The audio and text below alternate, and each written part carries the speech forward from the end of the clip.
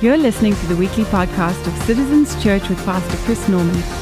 For more information on the work that God is doing through Citizens Church, please visit us online at citizenschurch.org. Well, everybody, you ready to get in God's Word today? Because I have so much to cover this morning, and you're going to see me lean into a little bit of my I have a teachy mode. I have a preachy mode. This is my teachy preachy mode because we got a lot of teach, and then at the end we'll get into some preach. And we love God's Word around Citizens Church. Amen. Amen. Amen. And so if you've been around here at all, what you've probably realized is that we actually approach the teaching of God's Word in several different ways. Sometimes we'll go through topical. We'll hit some topics. Sometimes we'll cover a passage of scripture. Sometimes we go through whole books. We've gone through Ephesians. We've gone through Jonah. I just love going through books of the Bible. And sometimes we'll cover just a section of God's Word. But the big thing is that we are always in God's Word. Amen? Like God's Word is the foundation. We build our lives upon God's Word. I want you to understand this. At Citizens Church, we hold God's Word as authority. We believe that God's Word is the authoritative Word of God. In other words, we submit to God's Word. We don't submit God's Word to us. God's Word edits me. I don't edit it, right? Amen? I hold His Word in high esteem and high value. And so we study and we want to know what God has said to us through His Word. So no matter what we're doing, we're always going to be in God's Word. Amen. All right. So what we're going to do over the next 7 weeks together, someone say 7. Over the next 7 weeks together is actually we're going to open our Bibles up to a book of the Bible that everyone kind of either gets really scared over or they have a whole lot of charts and like timelines and everything like posted up in their wall over. And that's the book of Revelation, okay? And so if you have your Bibles, why don't you turn over the book of Revelation this morning. And here's what we're going to do in this series. The book of Revelation, we're going to study 7 churches. It's the 7 churches of Revelation. We're going to be in Revelation 1, 2, and 3 over the next 7 weeks. And in this section of Revelation, there's 7 letters written to 7 churches. Someone say 7.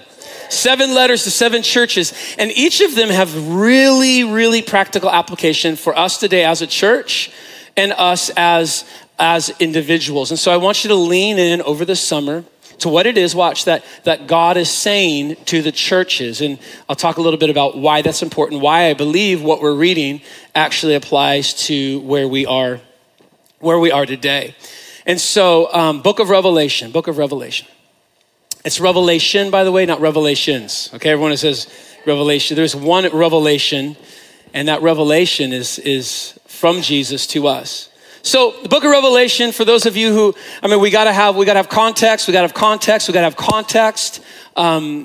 was written by, where it was written, and all of that. The book of Revelation is actually a letter. It's the longest letter in the New Testament. It's written by John. And it's written about 96 AD. And the church during this time is under intense persecution, massive persecution. All of the apostles but John have been martyred for their faith at this point, okay? And according to Eusebius's history, Eusebius was a secular historian who wrote about church history. According to Eusebius, the Roman government actually tried to martyr John, who wrote the book of Revelation. They actually tried to boil him, he says, they tried to boil him in oil. And because they had all sorts of crazy ways they were martyring the apostles. And when they went to boil him in oil, it just wasn't working. And they couldn't figure it out. They got a little scared, like they couldn't kill John. And so they decided to exile John to the island of Patmos. Patmos is about 70 miles south of Ephesus. And it's a small, rocky, nothing grows there. It's actually a rock quarry, 10 miles long by 7 miles wide. Out in the middle of nowhere. It's like the Roman Alcatraz, right? Have you ever visited Alcatraz or been to Alcatraz? This is what this island is like. And so they decided to send John to Alcatraz, to Patmos, which is like an Alcatraz. John was in Alcatraz. I can see it now, that clip. And I'm a heretic. Here we go. Ready? And it's there that John writes the book of Revelation. And so the letters that we're going to study are start in chapter 2, where he starts to, the Spirit of God through John, Revelation to John, starts to speak to these 7 churches. That all starts in chapter 2. But to help us understand this book, Revelation, and the importance of what we're about to read in chapter 2, you need to understand what's happening in chapter 1. And now, first service, you're my guinea pig. So there's so much in chapter 1, and I'm trying to decide how much to do and not do before we get over to chapter 2, where we bring some application and look at this first church, Ephesus. So just hang with me. I'll try not to go forever, but I just love this stuff. I love God's word, and I want you to see it. Is that all right? So here's what happens in chapter 1. If you have your Bibles, open Revelation chapter 1. It gives us this context for kind of understanding everything else we're about to read. And so here's a couple things I want you to see. Revelation chapter 1, verse 1, and I don't have my slides up. That's awesome. So I'm going to read it from here. We're going to go old school paper, everybody. It's one of those mornings. I love it. Gotta love God. Gotta love God's word. Okay, Revelation chapter 1, it says this. The revelation of Jesus Christ, which God gave him to show his servants the things which must shortly take place. And he sent and signified it by his angel to his servant John, who bore witness to the word of God and the testimony of Jesus Christ to all things that he saw. Now watch this. Blessed is he who reads and those who hear the words of this prophecy and keep the things which are written in it, for the time is near. Verses 1 through 3, a couple things I want to point out to you. First of all, he says that this is the revelation of Jesus Christ. Or if you were to actually look at that word in the Greek, or if you have like an old King James Bible, it says the Apocrypha, okay? Or the apocalyptic of Jesus Christ. Not the Apocrypha, that's different. The apocalyptic of Jesus Christ. That word apocalyptic, even when you hear that, you're like, oh my gosh, the apocalypse, right? What is that? Really what the word means is the unveiling. It's the removing of the curtain, like something was behind a curtain. It's the removing of the curtain. And what's happening is in this book, Revelation, there's a revealing, that's where we get the word, okay, that comes from Jesus. It's twofold. It's of Jesus in that it comes from Jesus, and it's of Jesus in that it's all about Jesus. Come on, amen? So Jesus is revealing from himself something about himself concerning the things that must soon take place, the things that will shortly take place. This is an apocalyptic writing. It's not the only apocalyptic writing in Scripture. There are others. Apocalyptic writing simply is this: it's a Jewish literary category where they would use symbolic visions that they get from heaven to reveal perspectives on history so that at the present time we could live life in view of what we know is going to happen in history. Does that make sense? So what's an apocalyptic writing? It's a vision from heaven using symbols to help us understand the things that are to come so that we can live today in light of all that is to come. Does that make sense, everybody? So in apocalyptic writing, you'll have like animals will represent different things. Numbers will represent different things. And you could actually trace this all throughout Scripture. Whenever you see, like a lion in one passage of Scripture, the Lion of the tribe of Judah, that's Jesus, and you see that lion show up somewhere else, we're like, oh no, it's speaking of Jesus. Why? Because Jesus is the lion, right? Does that make sense? So these apocalyptic writings, and that's the first thing you need to understand about the book of Revelation, is it's these pictures given to us that actually are symbolic of a deeper meaning or of meanings or of pictures that are showing us what is to soon take place. And that's what's happening in the book of Revelation. It's apocalyptic writing. Second thing I want you to see in those first couple of verses is he says, blessed are those who read this. Come on, everybody, and pay attention and do it. So get ready, everybody, buckle up. Because this is one of the only Bible books that start with, hey, you're about to be blessed, right? They all bless us, but Revelation promises you a blessing just for listening, reading, and applying what you're about to read, okay? So you're going to get blessed. It's an apocalyptic writing. You're about to be blessed. And here's the thing I need you to understand as well, is that this letter is sent to 7 churches in Asia. John chapter 1, verses 9 through 11 says this, says John writing, says, John, your brother and partner in tribulation and the kingdom and the patient endurance that are in Jesus, was on the island of Patmos according to the word of God and the testimony of Jesus. And he says, I was in the Spirit on the Lord's day, and I heard behind me a loud voice like a trumpet saying, write what you see in a book and send it to the 7 churches. Someone say 7 churches. 7 churches. 2, and then he names the churches. To Ephesus, to Smyrna, to Pergamum, to Thyatira, to Sardis, to Philadelphia, and Laodicea. He says, I want you to write down in a book what I'm about to say to 7 churches. Now, he names 7 churches that are in the province of Asia. It's Asia Minor. But it's really interesting because there's actually more than 7 churches in the province of Asia Minor. There's a whole lot of churches. There's the Colossian church. There's all sorts of churches. And why is John receiving a revelation about just 7 of those churches? Someone say 7. Why just 7? Well, remember, this is a apocalyptic writing. And so numbers and pictures are all going to represent something. And what does 7 represent all throughout Scripture? Who knows? 7 represents completion or completeness, okay? There's 7 days in the Jewish calendar week. There's 7, it's completeness. And so what we know right now, watch, is that Jesus is about to speak to 7 churches. Or listen, he's about to speak to the entire church, the complete church. It's these 7 churches, watch, represent 7 actual physical legitimate churches of that day. There was a church in Ephesus. There was a church, right? So it's 7 actual churches of that time in Asia. But they also speak to, watch, Jesus is speaking to the churches of all time. You see, this is the little C churches that would make up the capital C church until the end of the age. He is speaking to the complete church. Does this make sense, everybody? 7 churches, 7 actual churches of that time. So, but also 7 churches of today. Like if you look around today, Jesus is speaking that we're going to fit into one of these categories, and there's something he's going to have to say to us as a church, our neighbors as a church. This is his revelation to us even today. Why? Because he's speaking to 7, to completeness, to the entire church. And we all fall into one of these 7. Does that make sense so far?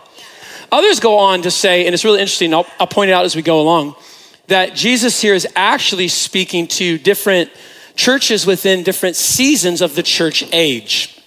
We are living in right now what's called the church age. The church age was initiated at the sending of the Holy Spirit of Jesus. The church was born. The church age is going to continue until the day we are raptured, the day we go to see Jesus face to face. We're living in this church age, okay? Makes sense, everybody?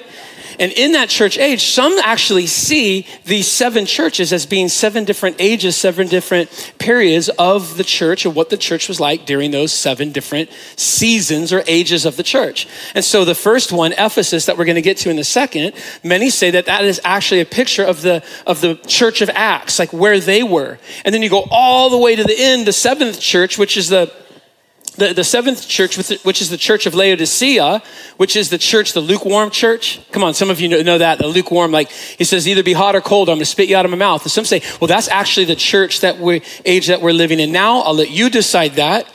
But that, by the way, is the last church in the list of the 7 churches in the 7 ages. And I'll let you decide whether or not we are up against that last season or not before the Lord comes again. And so some actually see it as a picture of the ages that we would live in within the church age. The fourth thing you need to understand is not only is it literal churches in that time in Asia, not only is it churches today, the 7 types of churches around us today, not only is it possibly the 7 churches over the different ages of the church age, but also this speaks to, listen, individuals within the church. I think that this is speaking also to types of people within what makes up the church? The church is people. Amen? And people, we find ourselves kind of falling into these different categories within the church. So here's the point of all this, everybody, is there is so much application in these letters that we're about to read. Because this is what you are hearing right now, is that what would Jesus say to the church? Like, so, God, what do you want to say? He's like, here it is. Pay attention to this, amen? And I also want you to see this. This is where I was wondering if I'm going to go into this. I have time for this. But I feel like first service, you can hang with me, right? Like you need to see who it is that's speaking to the church, okay? This is not gentle Jesus, meek and mild, okay? This is not like Jesus, like the world would paint of Jesus, your homeboy, Jesus, whatever you might be thinking of Jesus. Like this is, in the New Testament, Gospels, you have Jesus in the flesh before he died and rose again, and you have this picture of Jesus. I'm actually trying to draw Jesus, and you get Jesus with a lamb on his shoulders, and you get this Jesus, right? This is picture that we have of Jesus. But John goes, I want to reframe your understanding of Jesus who's speaking to these churches. And he begins to go down this description of Jesus in verses 12 through 16. He says, I turned and to see the voice that was speaking to me. And I turned and I saw 7 golden lampstands. Oh, by the way, 7 golden lampstands. What are the lampstands? The lampstands that we are told in verse 20 are actually the actual churches, right? Come on, the church is a lampstand. The church is the light of the world. The church is meant to shine Jesus to the world. And the church here is represented as a lampstand. The Bible says that you are a city on a hill. You're not supposed to be hidden. No one lights a lamp and puts it under a bushel. Hide it under a bushel. Come on, church, hide it under a bushel? No, right? You're a lampstand, and there's 7 lampstands. Now watch this. I turned and saw 7 golden lampstands. In the midst of the lampstands, one like the Son of Man. Where's Jesus right now in this picture? Where's Jesus today? He's walking amongst the churches. He's walking amongst the lampstands, those that are created by him and designed by him to shine his light into the world. And he says this, I saw him walking in the midst of the lampstands, one like the Son of Man, clothed with a long robe and a golden sash around his chest. The long robe is a symbol of royalty. It's a kingly garment. They would wear long robes. Here's Jesus in all authority. Come on, he's the King of Kings and Lord of Lords. Amen. And here's Jesus. This isn't humble Jesus, meek and mild. This is King Jesus.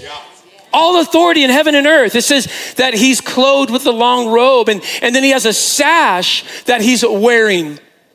The sash is a priestly sash. So he is, watch, all authority king, but also priest. Meaning he's come to help you touch God, help you understand God. It's really interesting that Old Testament priests, one of their main jobs, they have a lot of jobs, but an Old Testament priest, one of their jobs was to constantly keep the menorah, the candlestick in the sanctuary, to keep it lit. To constantly keep it trimmed, to make sure there was constant oil. Oh, oil represents the Spirit of God on a church and in somebody's life. And Jesus was constantly, as the high priest would constantly keep those candlesticks to make sure they would burn continually. They never went out. And here's Jesus with all authority, dressed as a king, dressed as a priest to keep the church constantly burning. Come on, constantly just trimming away the stuff that's burned out and giving new oil. This is Jesus. It goes on to say that his hair the hairs of his head were white, like the wool, like snow. This is the Ancient of Days spoken of in Old Testament. This isn't Jesus' first appearance. He was there at the very, very beginning. He's the beginning and the end, the Alpha and the Omega. Amen? His hair is white as snow. His eyes were like flame of fire. His feet were like bronze. Eyes like flame of fire. Like Scripture talks about fire as judgment, okay? And it says that from his eyes, he can see all things. He could judge all things. Nothing is hidden from him. Amen. Like God, Jesus looks at your life, my life. He looks at the church. He looks at politics today. He looks at our world today. He sees all of it. There's nothing hidden from his eyes. It says his feet were like burnished bronze. In other words, in that day, Ancient of Days, bronze was known as the strongest metal that they could find. It was the most reliable metal. It was unbendable, unbreakable. And here is Jesus with his feet going, you can't move me. You can't push me over.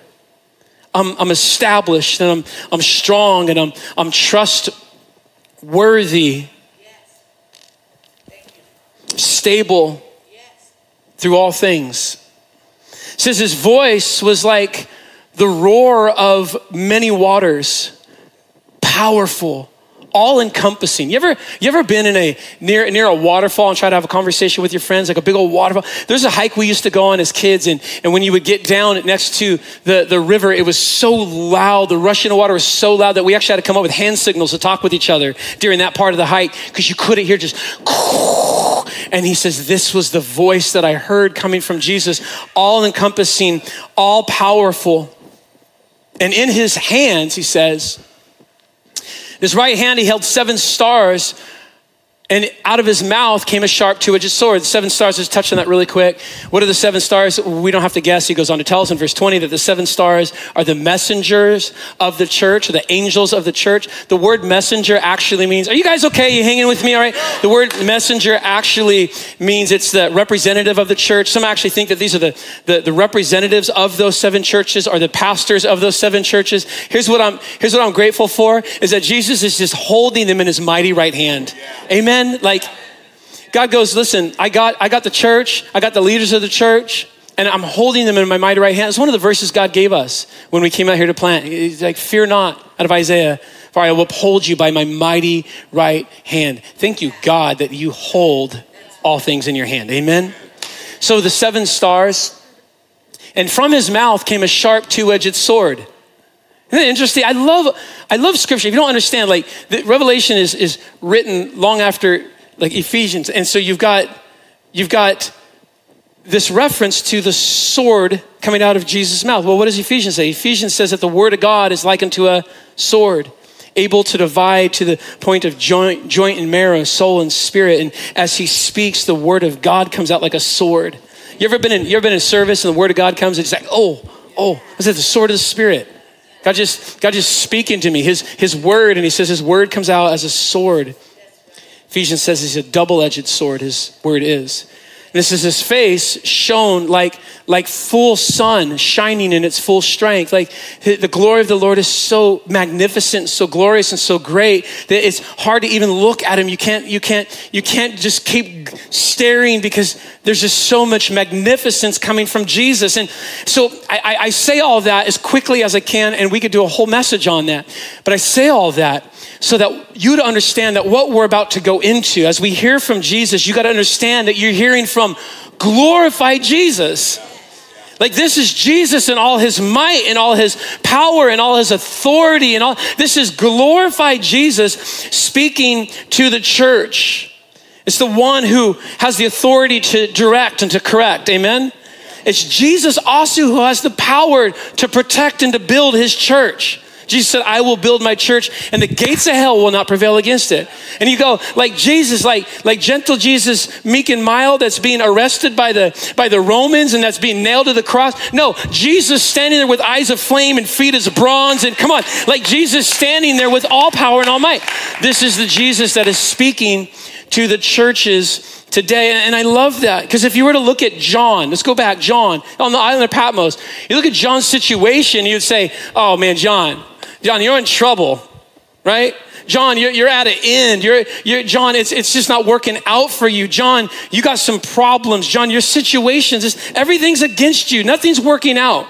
That's if you were to look at John's situation. But if you were to look at John's Jesus, you go, hey, John, you're going to be okay. Everything's going to be all right. See, when you look at Jesus, you realize that no matter what the world throws at us, Jesus is anchored in eternity and has all power to do whatever you need done between now and eternity. Amen? Oh, come on, church. I am trying my best up here. Amen?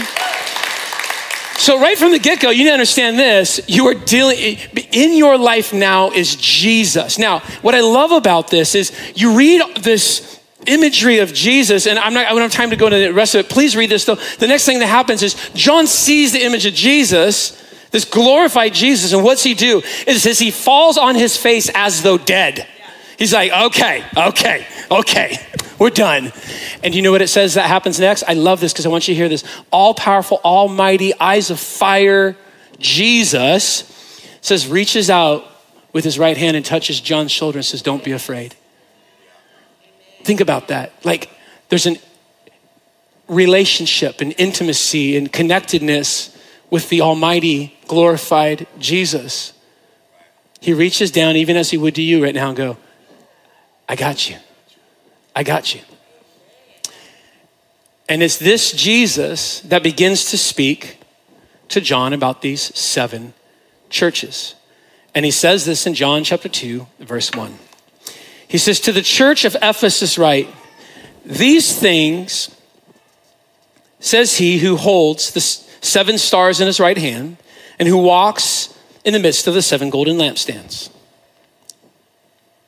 Next verse. I know your works, your toil and your patient endurance, how you cannot bear with those who are evil. But you have tested those who call themselves apostles and are not, and you have found them to be false. I want you to see this. He says, I know you are enduring patiently and bearing for my name's sake, and you have not grown weary. Look at me, everybody. Jesus says, I know something. I know your works. I know your what? I know your works. Jesus, I know what you're doing. Look at me. I've been paying attention, Jesus says, to your, someone say works. Now, the reason I keep having you say works is because I think a lot of people, when it comes to our faith, when it comes to Christianity, we kind of shy away from this conversation about works because we know this. We know we are saved by grace and not by works. It's his grace through faith that we are saved. Now, that's true. But when Jesus is looking at the church, what is he looking at? What is he looking for? Some say works. Now watch. You're right. It is grace that saves us and not works. Works are works. You cannot work hard enough to get yourself into heaven. Come on, everybody. You cannot work hard enough to earn a relationship with you. You cannot work. It is grace that by grace we are saved. So I am not saved by my works, but come on. When grace gets a hold of somebody's life, you can't help but work. Amen? Like when grace gets a hold of you, you just want to work. You want to do good things. You want to reach the world. You want to tell people about Jesus. You want to serve. You want to give. You want to, right? You get to. And so when Jesus is looking down and inspecting the church, he's inspecting the fruit of the church. How impacted by my grace, how impacted by my love and what I've done for them are they? How do I know? By how they have lived, by how they have worked. You guys, anybody saved by grace can't wait to get to work. Oh, come on, help me out. So like Jesus says this, the harvest is plentiful, but the laborers are few, right? Pray to God that he would send what? Workers. The more work equals the more work getting done. The more work equals the more harvest. The more work equals the more people coming to know Jesus. And so as we're saved by grace and we get to work by grace, we see the world reached by work being done, prompted by grace. You see, he says, I see and I know your works. Listen, I don't know about you, but I want to see a great harvest. I don't know about you, but I've been so touched by God's grace, by God's goodness, by his mercy toward me that I say it this way, you gave your all for me. God, I want to give my all for you. The Ephesians says, walk worthy of the calling with which you've been called. You know what that means? Like live your life in balance. In other words, if you picture a balance, a scale, he has downloaded everything into this side. You're going, what can I give on this side to help equal that out? Maybe God, I'll tip you every now and then. Maybe God, every now and then I'll just show up to church here and there. Maybe God, every now and then. No, come on, you with me? After I realize everything he has downloaded in this side of my life, what can I give him but my life? Just all my life, right? And I'm just gonna go all in. Why? You went all in. This is making sense, everybody? So Jesus is looking at the church. He goes, I see your works. I see what you've been up to. Can I just pause for a second and say, I am grateful for a church that knows how to work. Come on. Like I am grateful for a church I'm grateful for a church that had almost 250 volunteers at Vox, making that thing happen for those 800 something kids. I mean, I am grateful for everyone who hung out and helped with Vox. I'm grateful, come on, for every single person on our C team right now that just knows how to put in some work. Come, we just thank God for amazing C team right now. Come on, amen. And here's what I know: when Jesus looks down at the church, he's going, what are their works? Well, he notices it and he pays attention to it. I'm grateful to be in a church that's like, let's just run. Between now and the day I see Jesus, I'm just gonna let you know, if you wanna keep up, like I wanna show up winded. I don't wanna give my life to Jesus and be like, hang out.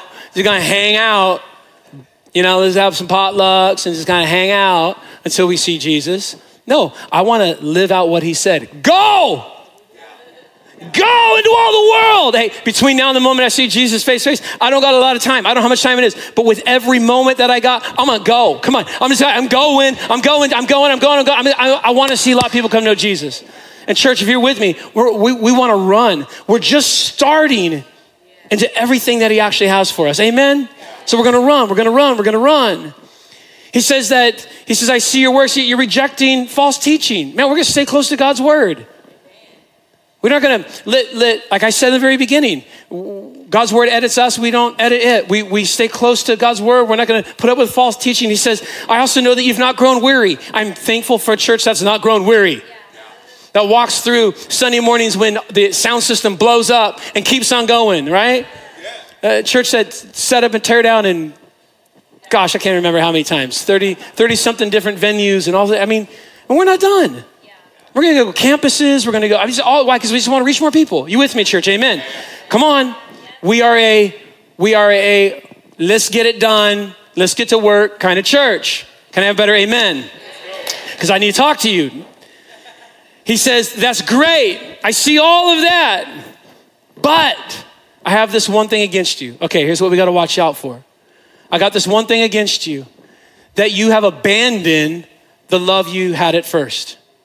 You've left your first love, or the love you had at first. You got all these incredible things going on. Look at me. You're doing all sorts of work and it all looks so good from the outside. I mean, like you're gonna have that church going, all churches should be like that church. But he says, I want to talk to you about one thing. You've actually left your first love. The love you had at first for Jesus. Do you remember when you first fell in love? If you have fallen in love, you remember when you first fell in love. You remember the smell of her perfume, his cologne. Come on, right? Tatum left a sweater at my house, and I was like, oh my gosh, right? You remember you're in love. His touch, her touch, just. I remember Tate and I first held hands. It was just like, oh my gosh, it's like electricity shot through my body, and my goodness, like, right? You remember when you first fell in love? You spent all this time. At that season, I'll do anything. I'll go anywhere. I'll spend however much. And then some. I'll spend time adoring. I'll spend time admiring, listening, pursuing. I mean, you're in love. They're your special somebody, and everybody knows it. Why? Because you won't shut up about it. You won't stop talking about it. It's just they're on your heart and your mind, and your lips all the time. Now, if you're still with that special somebody, let me ask you, how's that going today? Or if things changed? You see, for some of us, it's changed. Oh, come on, Chris. Oh, come on. You understand, right? Life happens, kids happen, things just kind of die out, and soon you're sitting across the table. Here's sometimes our version of love. You fall in love, you get married, and then you kind of put up with each other. And you end up someday, looking at each other from across the table, like, who are you again, right? Like, and that sadly happens to a lot of people. But how does it happen? They lose their first love. You see, things become routine and routines become ruts. Things become routine and routines become ruts. Come on, church, I want to talk to you. And it can happen with anything. When things are routine, we slip into autopilot. And we slip into rut, and it just kind of, now we're just going through the motions. Do you remember when you first got your driver's license? Come on, anyone, come on, you remember, go back in your mind. Some of you, it's just like a week ago or two. Come on, hold on. Others of you is like, you can't, like when you first got your driver's license, do you remember how thrilling that was? It was like your first like solo drive, you're leaving mom and dad or whatever it is, and you're gonna go, like, where am I gonna go? It didn't even matter. I just drove up into another neighborhood. It's like, I can do this. Right? And it was so exhilarating. Everything was awesome. Like, it's just everything about driving was amazing, right? And now you'll get up, drive somewhere, get there and go, I don't remember driving here. How did come on. If you ever experienced that, like you drive and go like, that's scary. That is dangerous. And you guys be careful. Like it's one thing that happens when that happens with your car or in your job or with your license, but it's a whole nother thing when it happens to your relationship with God. You gotta be careful. The church of Ephesus has wandered in this place of ritual and routine and rut. Sure, they had tons of great things going on. It all looked good from the outside. They had a lot of works. Energy's being poured out into so many things. Man, they're showing up to church on time. They're giving. They are serving. They're on a C team, and they're doing all the things that Jesus told them to do, and they're doing it well, so much so that Jesus congratulates them on all of it. But Jesus, watch everybody, looks past what's being done and looks into the heart that's doing it. Look. He looks past what's being done and he looks into the heart that's doing it. His concern is not simply over what is being done, but why. Come on, why it's being done. In the hearts of the Ephesians, they'd lost their first love. They had labor, they even had purity. They were good little Christian boys and girls. But labor, listen to me, is a poor substitute for love. Purity is a poor substitute for passion. Jesus says, what I want is not your sacrifice, is not your work, is not what I want primarily is your heart. I want your love. And you got to guard that. How's it happen in a relationship with Jesus? How do we move to a place, and some of us are there, some of us might be moving there right now, where you begin to lose your love, your first love relationship with Jesus. I think it happens in the same way that it might happen in some marriages. You know, I love doing weddings. It's one of my favorite things to do. In a wedding, one of the reasons I love doing weddings is because when a couple first goes to get married, they're just so excited. And there's so much energy and there's so much joy and oh my gosh, and this is the moment and it's just so exciting. If it's not, we got problems, right? Like I'm worried about it. Like there's so much passion and there's so much emotion. They're looking deep into each other's eyes, right? And here's the thing, and in that moment, I know that girl is the center of that man's passion. And I'm gonna focus on the guys because I am a guy, I'm allowed to pick on guys, right? So I know in that moment that girl is the center of that man's passion. She's his everything. And if I've done the premarital counseling, I've made sure of it, right? Like she is his everything. And they go driving off into the sunset. And here's what happens, is that sometimes something begins to distract that love and that devotion. So be it a hobby or a job, it doesn't have to be another person, but it can. Something else begins to distract. Come on, distract. Please walk through this in your relationship with God. You got to make the connection. Something begins to distract your passion and devotion. Something else starts getting the love and devotion that was supposed to be for her. And now all of a sudden it's her and the gym. Come on, it's her and my money. It's her and my job. It's all about you, girl. But it's also about the boys. I gotta have my guys. Gotta have my guys with me. I gotta have my guy time. It's about you and my golfing. It's about you and my. Come on, it's about you and, and it starts so just innocent maybe. Oh yeah, they need their guy time or the job. I understand. You got to work your way up. But now we have a her and situation. Something else starts getting the love and devotion that's supposed to be directed only to her, and she can feel it. So what happens, and I've walked with couples through this, what happens is she actually goes to him and says, hey, I kind of feel it. I kind of feel like I'm taking second seat. I kind of feel like I'm being pushed to the back. And what happens is sometimes instead of him confessing it and turning to her, he decides to throw himself deeper. Like, I can't handle deeper into his stuff, deeper into all the distractions and all the other things that have become other loves in his life.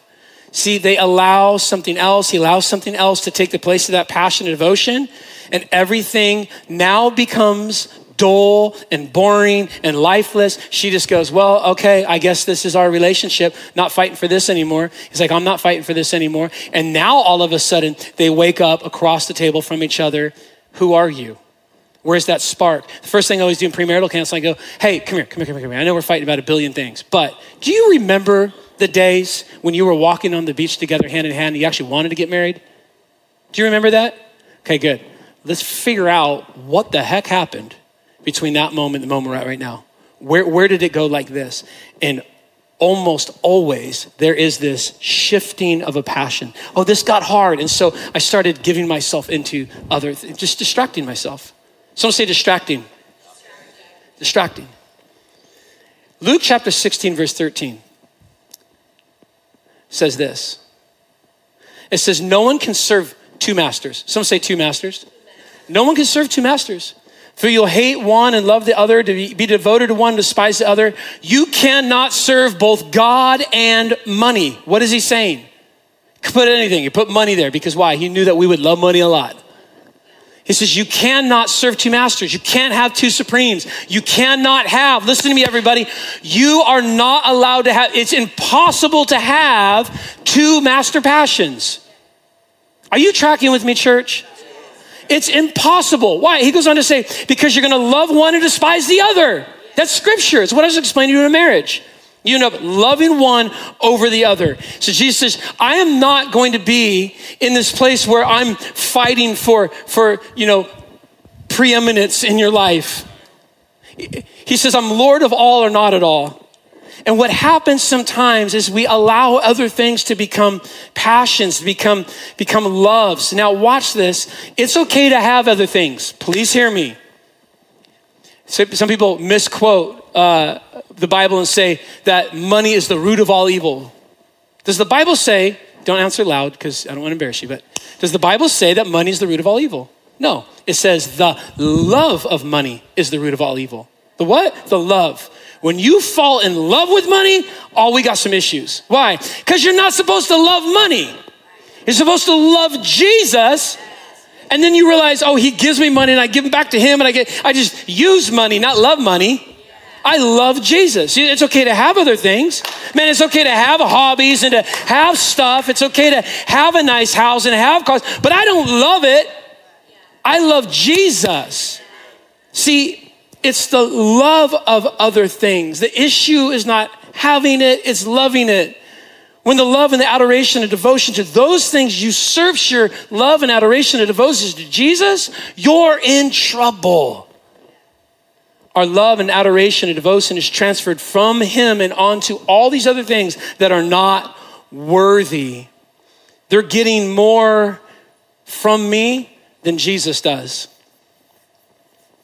My work gets more from me. My money gets more from me. I am more into these things. Come on, I'm just going to poke a little. More into these things than I am into just a relationship with Jesus. So I'm more into my opinions than just Jesus. I'm more into my politics than Jesus. I'm more into my political party, than just Jesus. Now watch, let me I'll talk to my pastor friends and churches, to myself, right? You get more into what we're building as a church. I'm more into the ministry. I'm more into what I do. I'm more into, no. Careful. I cannot fall more in love with this, you following me, than I am in love with Jesus. Now, I'm just in love with Jesus, and this is an outflowing of my love. But sometimes, watch, what can happen is, it's fun getting help here, utilizing our gifts. It's fun. It's just fun. And pretty soon we're just loving what we do but not loving the one we do it for. Come on, are you seeing this? And we have to, we have to guard it.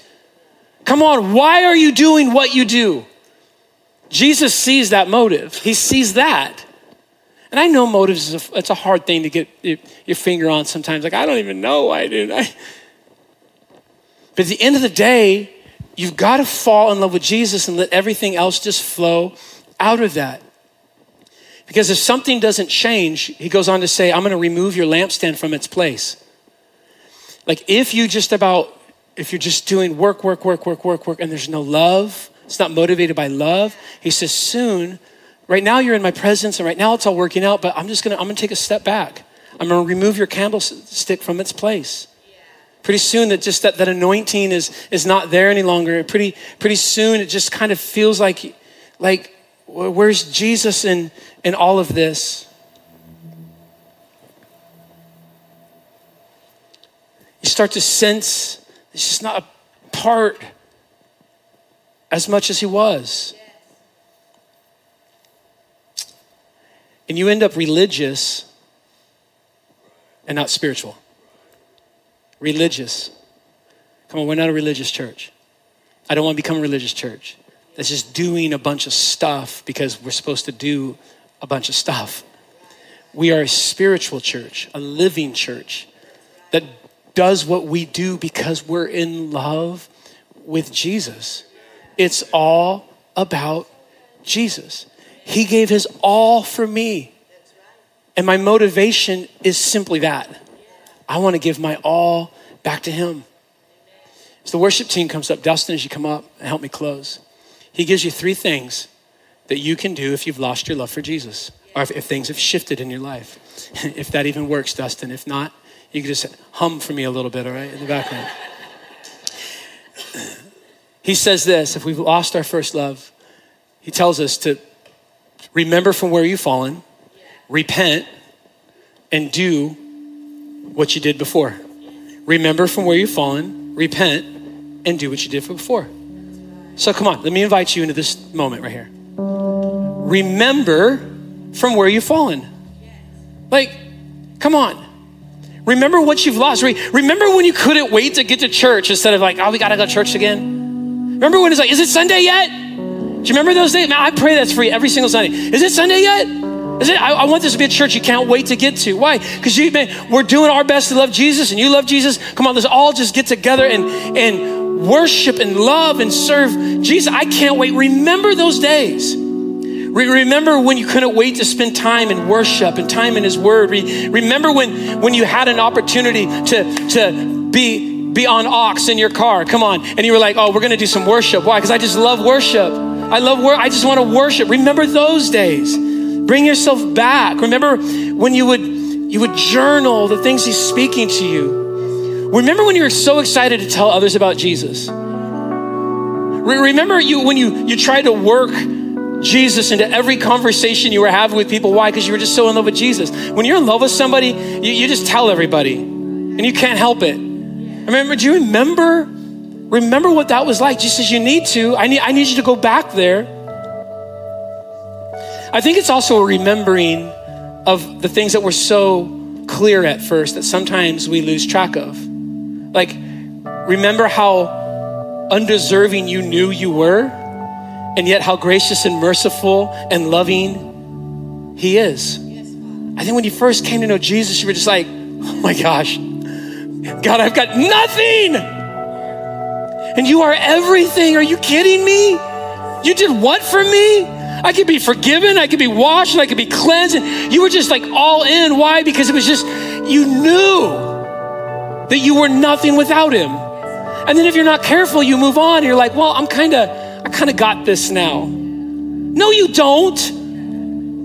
Come on, the day I gave my life to Jesus, I realized I was in desperate need of just a man in desperate need of his mercy and his grace and his healing and his provision. I am in desperate need of forgiveness. When I gave my life to Jesus, I'm just like in tears, all in. God, I need you, right? Guess how I woke up this morning? God, I need you. And I want to wake up like that every single day. Paul the Apostle, at the beginning of his ministry, he said, I'm the least of the saints, right? Like all the saints, I'm the least. as he went on in his ministry and he grew, you know what he said at the end of his ministry? I am the chief of all sinners. Wait, Paul, you've been growing in the Lord and you got worse? No, he said, I've just realized the more I've walked with Jesus, the more I need Jesus, right? I'm all in. You see, he says, you got to remember the things that were so clear to you at first. And when you remember, he says, you need to repent. Like, just confess it. God, forgive me. Isaiah goes before the Lord in Isaiah chapter 6, and he says, woe is me, for I'm a man of unclean lips. Like, I'm just broken before. He saw the Lord high and lifted up, and his response was, woe is me. I think you just need a fresh vision of who God is and just kind of this repentance of God, woe is me. I'm broken and I'm frail. I'm going to call my sin what it is. It's sin. 1 Chronicles 7:14 tells us, you've heard me talk about this all the time, actually the whole series on this. If my people who are called by my name will humble themselves and pray, seek my face and turn from their wicked ways, I'll hear from heaven and heal their land. I was thinking to myself is what if the sin that they were in that was actually not humbling themselves and praying and seeking his face? Like, the problem was that they didn't stay in that place. Humble, praying, seeking his, some say face, not just hand. God, would your hand move here? Would your hand do that? And God, could you provide? And God, could you? He goes, yeah. I want you to seek my face. That's different, right? That's relationship. He said, you need to get back there, repent. Remember, repent. And then he said, just repeat. Just do what you did at first. Just go back. Someone say, do it again. Do it again. Do it again. Do it again. Do the same works you did before. When you sang with all your heart, not because everybody else was, or everybody else wasn't. You didn't walk into a room and judge your response to Jesus based on, well, what's everybody else doing? You judged your response in worship based on what has he done? What does he ask for? He tells me to enter his courts with thanksgiving and enter his courts with praise, to clap your hands, all you people, to shout unto the Lord the voice of triumph. I'm gonna come in based on that, because I wanna go all in. Repeat. When you gave, not out of compulsion or being pushed, but the Bible says the Lord loves a cheerful giver. I'm just so happy to be a part of what he's doing in the church. I'm so happy to worship him with what he's given me. It's not like, it's like, oh no, God, please. Come on, you give me 100%. You're asking for 10. Like, are you kidding me? Like, let's go. You promised to provide for me all right, let's live in that. See, I'm not being pushed. I'm joyful. Repeat those things. Remember when you served not out of obligation, but out of joy? Listen to me. I never want anyone here feeling like you gotta. Come on. I gotta go to church. Please don't feel like, I mean, if it's what's driving you right now, great. I'm glad you're here, but I gotta get you out of the gotta and into the I get to, okay? I don't want to, I gotta serve. I gotta serve on a team. I guess I gotta go to Life Track and figure out, I guess I gotta, because they tell me that I gotta. No, don't gotta anything. I want, it's that get to attitude around here. Why? Because we keep ourselves close to Jesus. And when you're close to Jesus, you can't help but respond to Jesus. You serve out of joy. Amen? Out of joy. So, Jesus speaking to the church says there's a lot of churches like this. Got a lot of great works, but they've lost their love. May we never lose our love. It starts with the individual, okay? And you know why we love? Why do we love? Because he first loved us. I love why? Because you first loved me. I found God. No, you didn't. He's been hunting you down your whole life. You know what your job is? You just stop running and let him love on you. And come on, I'm just convinced of this. If right now what your biggest response to this whole thing is some of you need to just go get alone with God, get alone with Jesus again. Let him love on you. Let him remind you how precious you are to him. Let him remind you what he's done for you. Let him remind you that he's for you and not against you. Let him remind you that if he is for you, nothing can be against you. Let him remind you of all of his promises. Come on, he's gonna love you. He's gonna first love you. And then what'll happen is your heart will respond to his love, and I will love because he first loved me. I gotta sit in that spot where I realize how much he loves me. How much he loves me. Oh, he loves me so. He loves you so much that while we were yet sinners, he gave his life for you. And some of you today, you've yet to respond to that initial move from God to give his life on the cross for you. And some of you need to make your first step today in your response to this message to just simply be a response to his first move in giving his life for you on the cross. So listen to me. If you're in here today and you haven't given your life to Jesus, before we leave this place, and we do it right now, I want to give you an opportunity to get your life right with God, to be forgiven of your sins, washed and cleansed. Why?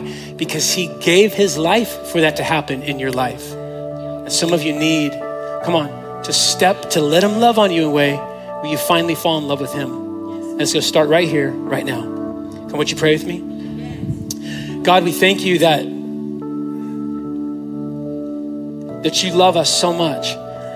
It's unfathomable to us, God, that you would love us in the midst of us and all the usness and all that we do. But God, you just do. You love us. You love us so much that Jesus, you came and gave your life on the cross so that we could be forgiven. Listen, my friends, those of you who are in here right now and you've never given your life to Jesus, you need to understand. If you've never surrendered to him, you need to understand that the Bible says we've all sinned and fallen short of the glory of God. Every single one of us, we've gone our own way. We've done our own thing. The wages of that is death. It's a separation from God in the here and now, and one that'll last for all eternity if it's not dealt with in the here and now. Some of you are separated from God right now, and God wants to deal with that separation today and bring you close. Here's how he loved on you. He gave his life on the cross, and on that cross, he absorbed everything that you deserve for your sin into himself. He absorbed it in himself. He paid the price for what you deserve. He gave his life. And then it tells us that Jesus rose again, defeating death and the grave and hell so he could lead you into life. What's your role? Just repent, turn around. Repent just means turn around, change your mind. Stop running from God, choose instead to run to God. And the one you are running to is one who loves you, who wants to forgive you, wants to wash you, cleanse you, anchor you in eternity, and give you life and life more abundantly. And friend, if that is you, come on, I want to lead you in a word of prayer of just stepping into everything that he has for you. Prayer is simply talking to God. Come on, I'll give you the words. Repeat in prayer after me. And Jesus right now is going to change your life forever. This is what you say, God, I thank you that you love me right where I am, but I know that you've got more for me. And so today I choose to surrender my life to you.